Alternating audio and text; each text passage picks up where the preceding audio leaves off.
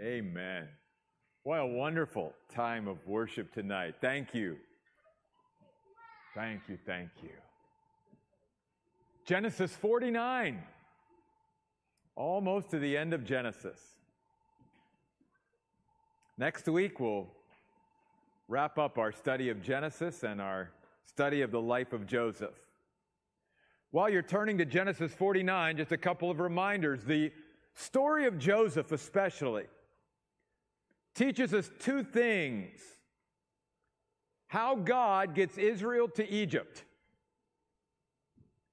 And how does God take a small family, starting with Abraham, and build them into a great nation?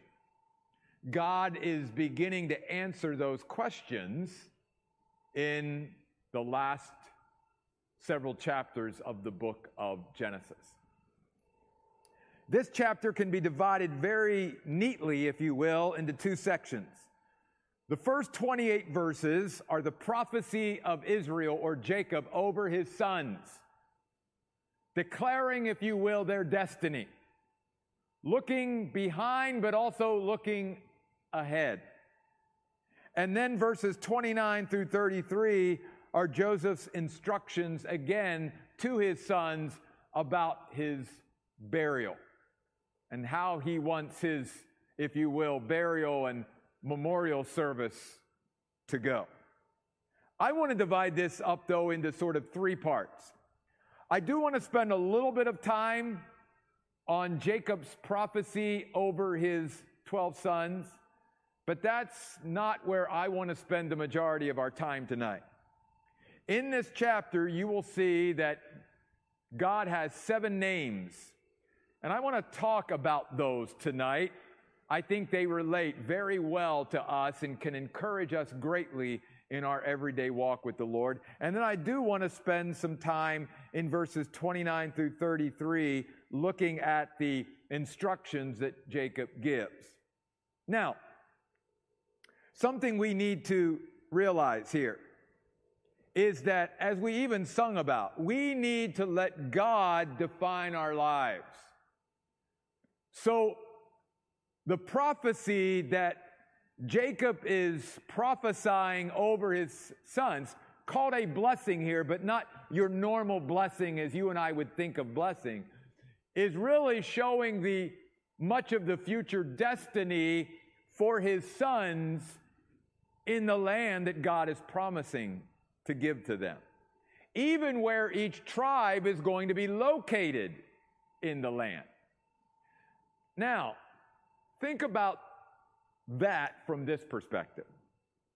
We all know that Moses is the one who wrote the first 5 books of the Bible. Genesis, Exodus, Leviticus, Numbers, and Deuteronomy. Moses was the human author.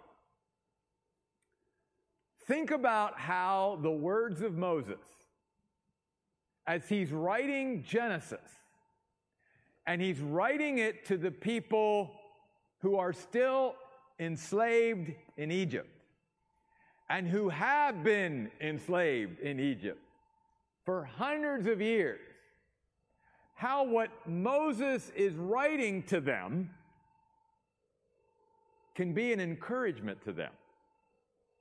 Because he's writing about the fact that Jacob and Joseph all believed so sure in the promises of God that they wanted to be buried in that land. And oh, by the way, you sons of mine, here's where you're going to live in that land. God's already determined that. And here's what you're going to be doing in that land. And here's part of your future in that land. I mean, can you imagine how that encouraged the people in Egypt during their time of slavery to think, wow, God is showing us a future, and it's not a future in Egypt.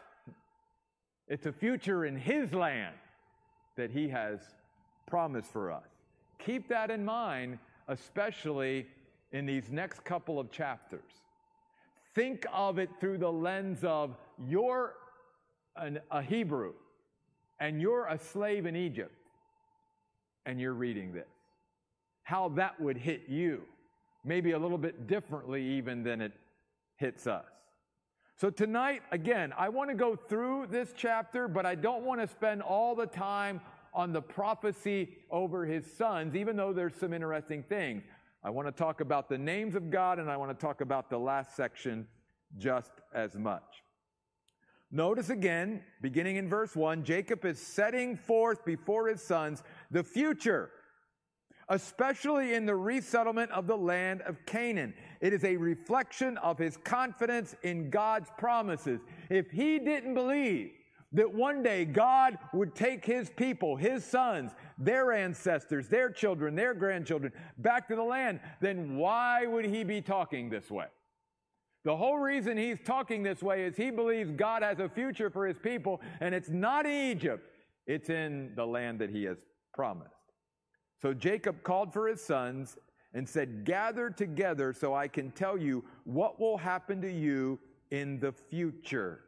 By the way, very interestingly, the words "gather together" are a military term. That's interesting, isn't it? That when God's people come together, one of the things you and I have to keep in mind, besides many other purposes that God has for bringing his people together, is we've got to always remember that in this world, we're in a spiritual battle. And part of why God huddles his people together is to prepare them and fit them and armor us for the battles ahead and to strengthen us. And that's exactly what Jacob is doing here, even to his own sons. We all need to have that mindset. We're not always to be in battle mode. We're not always to be in that mode, but we always have to be conscious that we are in a spiritual battle and that spiritual warfare is prevalent all around us. And part of why we need to be drawing to God and drawing near to God every day and drawing into one another is because we're in battles and we're in fights and we're in things that count for eternity. And the souls of human beings are in the balance. And what we are dealing with is nothing trivial. We are dealing with the very hearts and souls and minds of men and women. Notice, he says, "I'm going to tell you about what will happen to you in the future." How does he know? Because God has revealed it to him. Only God can reveal the future. Only God knows what's going to happen in the future. Regardless of what you hear on television at times and what people say and all of that, only God knows the future accurately and in every detail. Even Satan and the demonic world cannot look in or know what the future holds. Only God can reveal and know the future. And so the reason why Jacob can talk to his sons about the future is because God has revealed these things to him. So as he's speaking over his sons, again, he's speaking the words of God, you see. And we know how important that is. Again, we sung about that. You and I have to let God define us. Because as the Word of God says, death and life are in the power of the tongue. And the things that we speak into other people's lives or speak over them either is going to bring death or it's going to bring life. And you and I being on the other side of people's words, we know that to be true too. We know people who've spoken life into our life, and we know people who've spoken death into us. And when they do that, you and I have to learn to brush it off, slough it off, and absorb the truth of God and always come back to letting God define us. He has the last word of who and what our life is going to look like. Verse 2, assemble and listen. Listen attentively. Listen with interest, you sons of Jacob. Listen to Israel, your father. And he starts with the oldest, Reuben. What can we learn about Reuben? Well, even though he was the firstborn and he had great potential, there was a gulf between his potential and his achievement. Notice Jacob says, you are destructive like water. You are uncontrolled. You are undisciplined. It is important that we learn to be controlled and disciplined. Obviously, one of the fruit of the Spirit is self-control. God wants his people to be self-disciplined. Reuben was never good with self-control. Reuben never learned to be disciplined in his life. And because of that, he made a mess of his life. And because of that, instead of having the preeminence in the family, in verse 4, he forfeited his position because of his sin. You see, again, these things that Jacob is saying to his sons are both looking future, but also looking behind, and marrying them together, bringing them together and saying, Reuben, the reason you cannot hold preeminence in this family is because of your lack of character and integrity, you see. Then on to Simeon and Levi, same thing.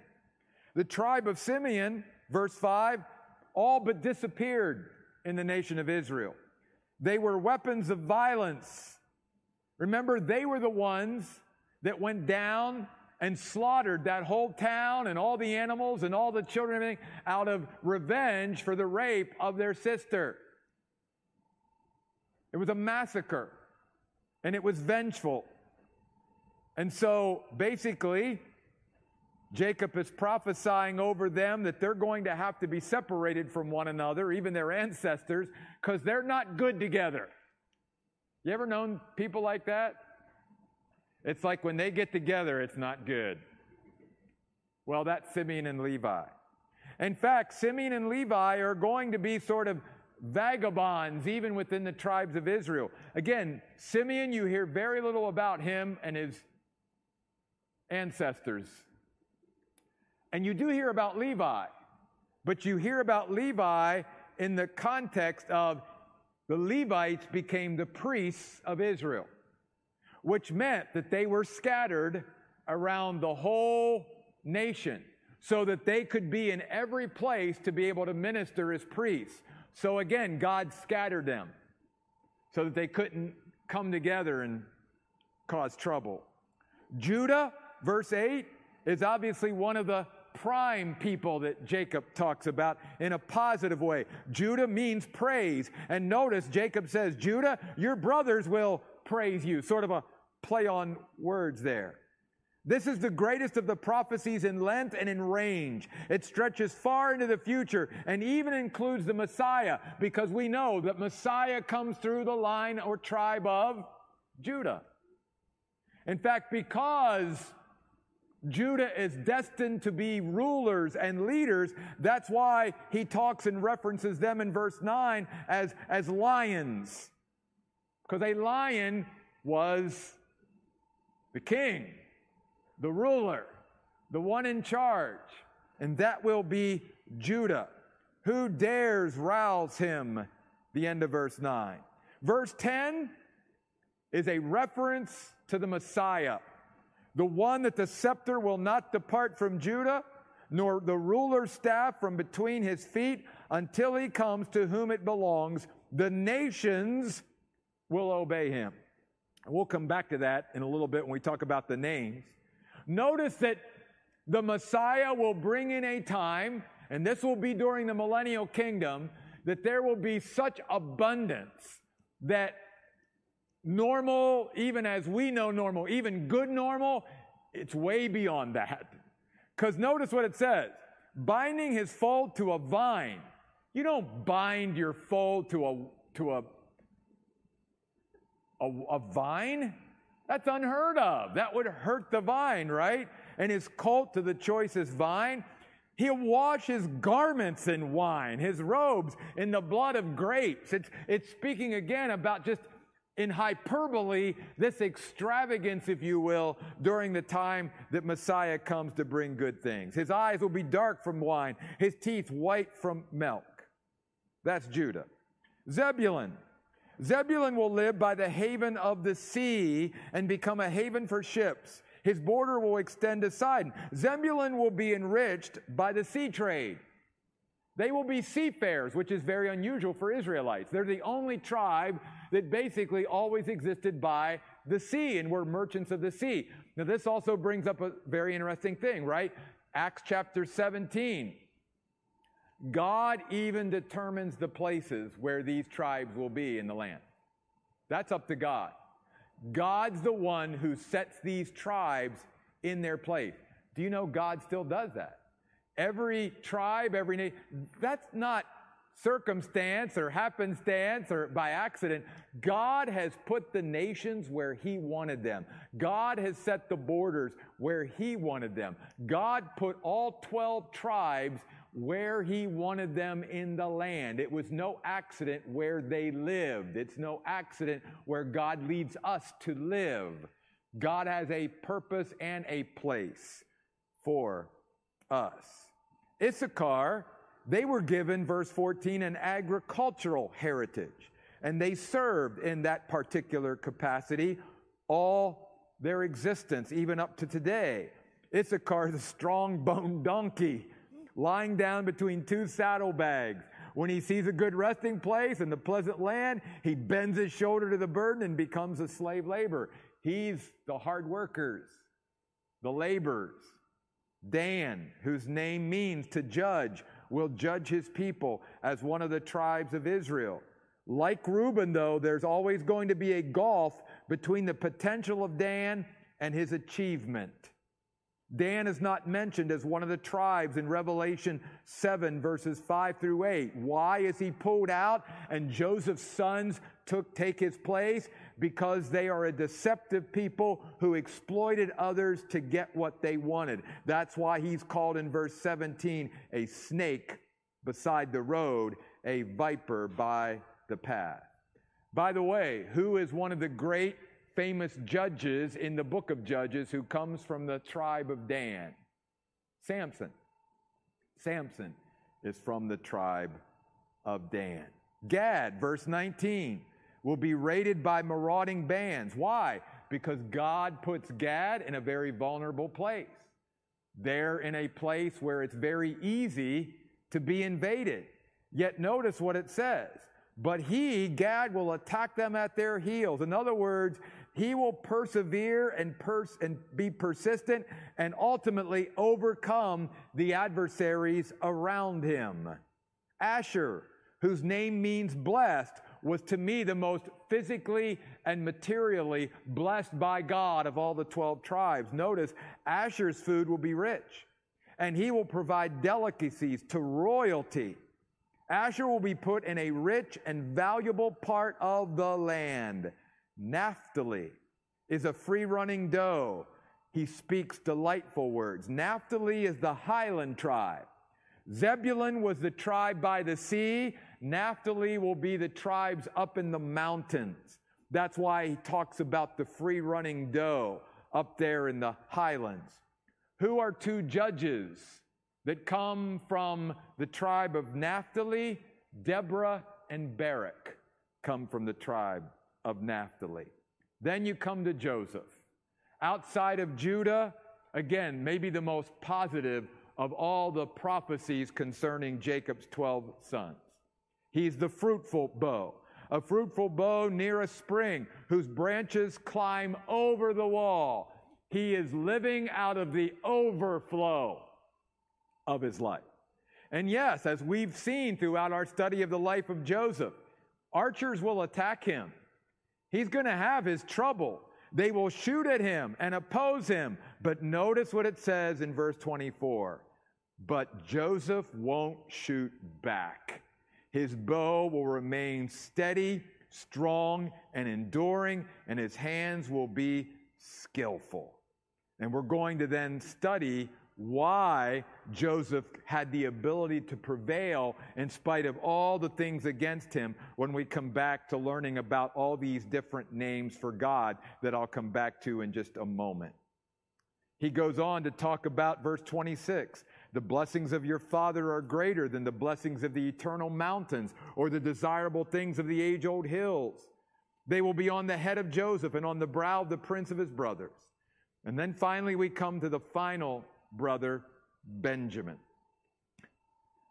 And we might think, man, Benjamin, besides Joseph, was one of Jacob's favored sons. You'd think he'd have a little bit more something nice to say about his son Benjamin. Look how he describes Benjamin.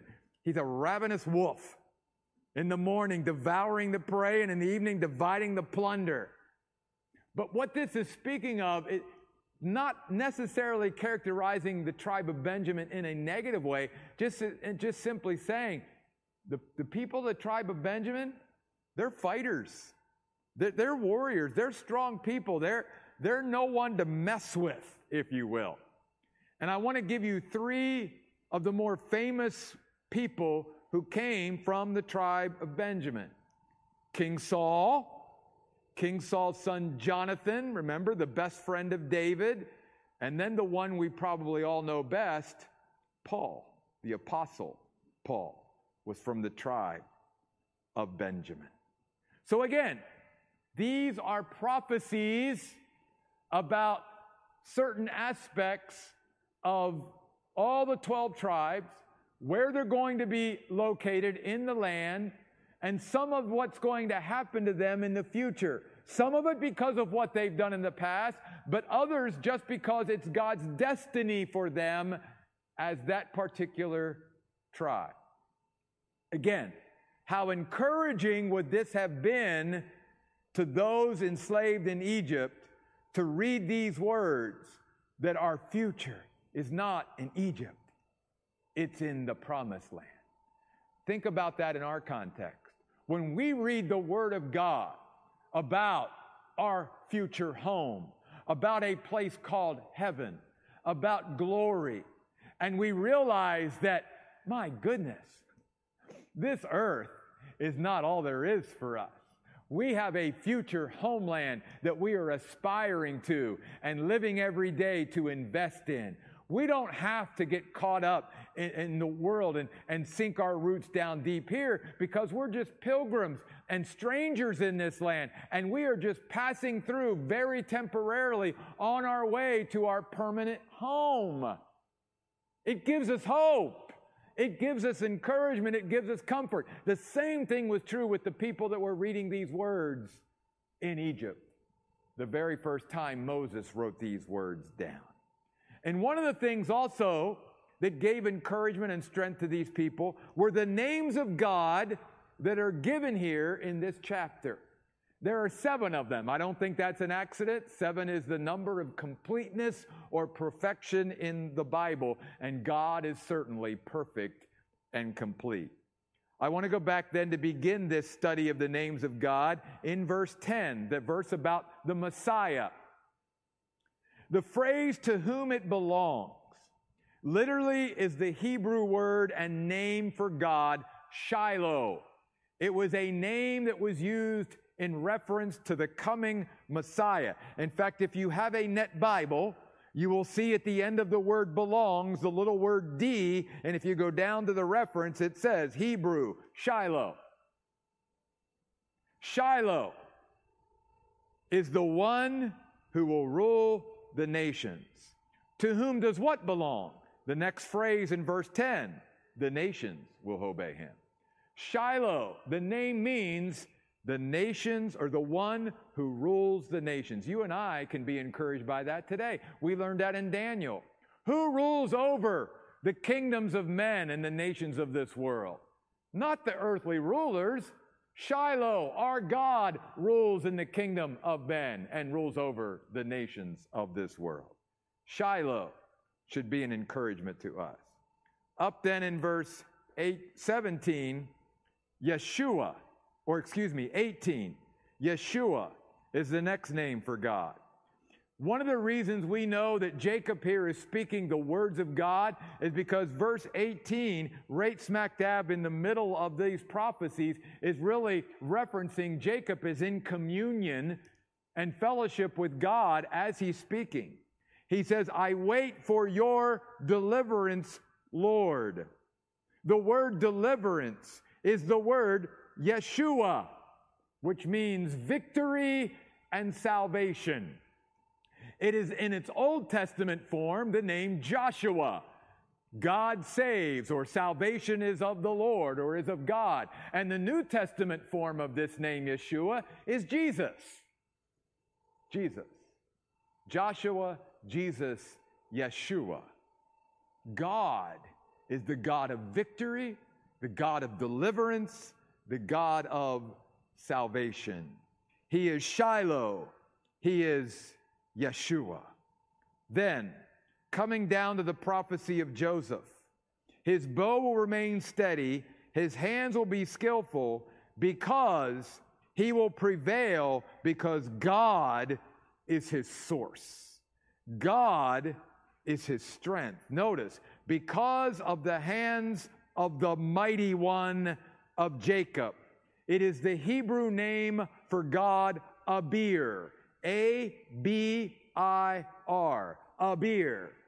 It means that God is the strong one, or he is the strength of Joseph and of Jacob. And guess what? Abir can be our strength. He is our strength of life. He is the strong one, the one in whom there is all strength. That's why Paul could say, I can do all things through Christ who strengthens me. David was strengthened in his God. Abir, the mighty one.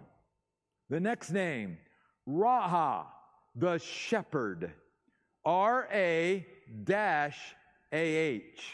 Raha. He is my shepherd.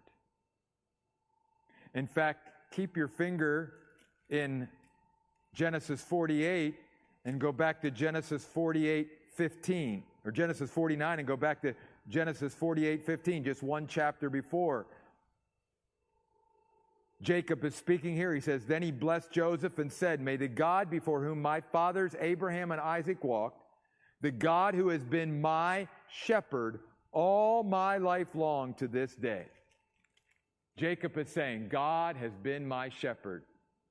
Think of Psalm 23. The Lord is my shepherd. Read Psalm 23. He's your shepherd too. Think of what Jesus said. Jesus said, I am the good shepherd. My sheep hear my voice and they follow me. He is Shiloh. He is Yeshua. He is Abir. He is Raha. He is also Aben, the rock, back in chapter 49, verse 24. The rock of Israel, Aben, E, capital E, H dash B-E-N, Aben, the rock. God is our rock. We could have no stronger or firmer foundation. We've talked about that through our study of Isaiah. Where do God's people stand in a world of shifting sand? We stand on the rock of God. He is our rock every day. He is solid. And what's very interesting too is this word in the Hebrew means from what we can build upon. There is no one better to build upon than God.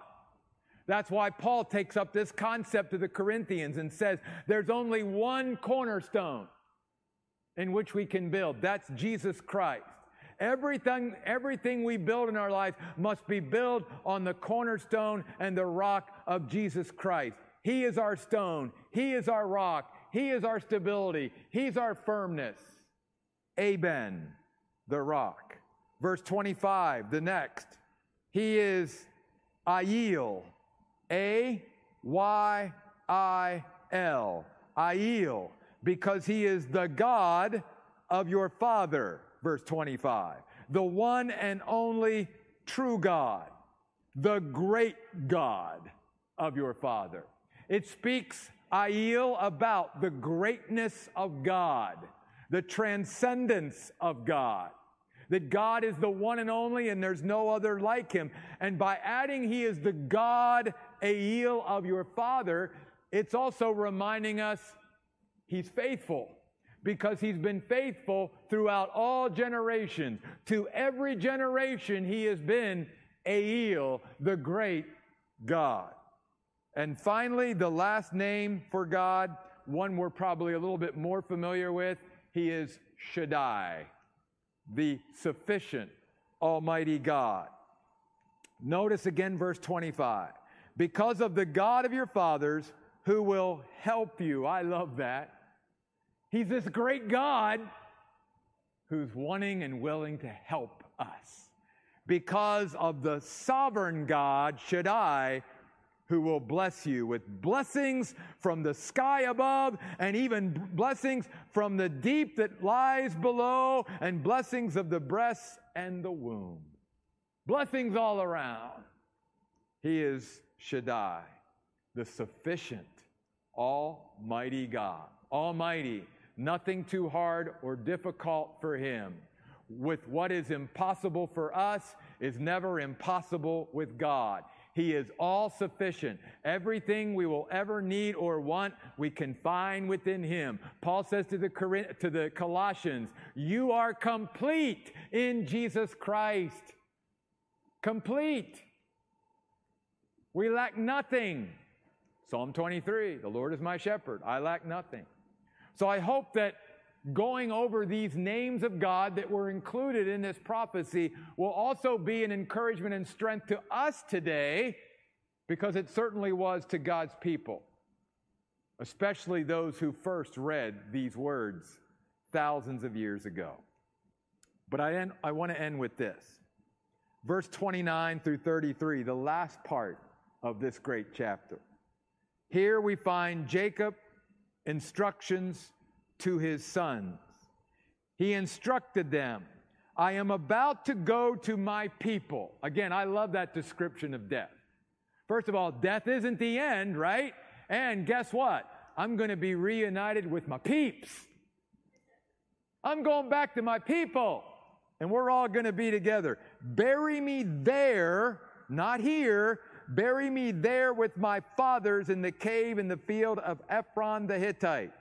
It is the cave in the field of Machpelah near Mamre in the land of Canaan, which Abraham bought for a burial plot from Ephron the Hittite. There they buried Abraham and his wife Sarah. There they buried Isaac and his wife Rebekah. There I buried Leah. The field and the cave in it were acquired from the sons of Heth. And when Jacob finished giving these instructions to his sons, he pulled his feet up on his bed, breathed his last breath, and went to his people. Couple things.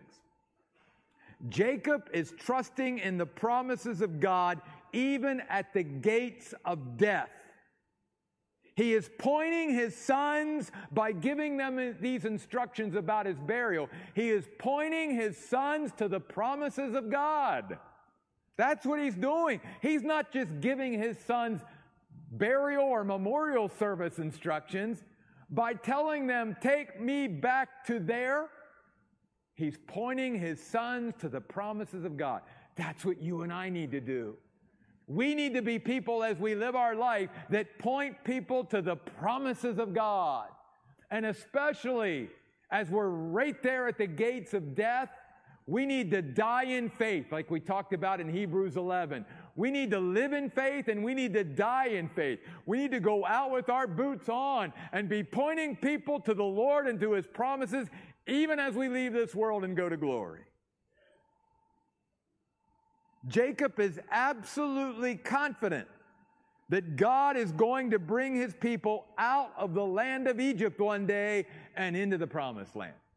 Or else he would not have given his sons this instruction to bury him there rather than in Egypt. I want you to think about something as we get ready to close tonight. I want you to picture for me a little graveyard, because that's what this was. There were only a few people buried there right now, right? Abraham and Sarah, Isaac and Rebekah, Leah. Jacob is soon going to join them. Not many people. It's just a little graveyard. No. It's a field of faith. Now, as we talked about in Isaiah a couple weeks ago, God's ways are not our ways. And throughout the Word of God, one of the things that we see that God chose to be a place of hope for his people that probably we would have never chosen is burial plots. God is saying to his people, that little graveyard there should be a place of hope.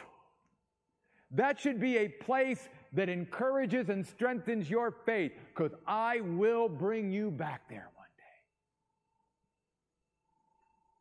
Do you know, this isn't the last time God used a burial place as a place of hope, is it?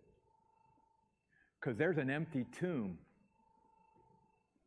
that God has said throughout the last couple thousand years to his people, that burial site should be your place of hope.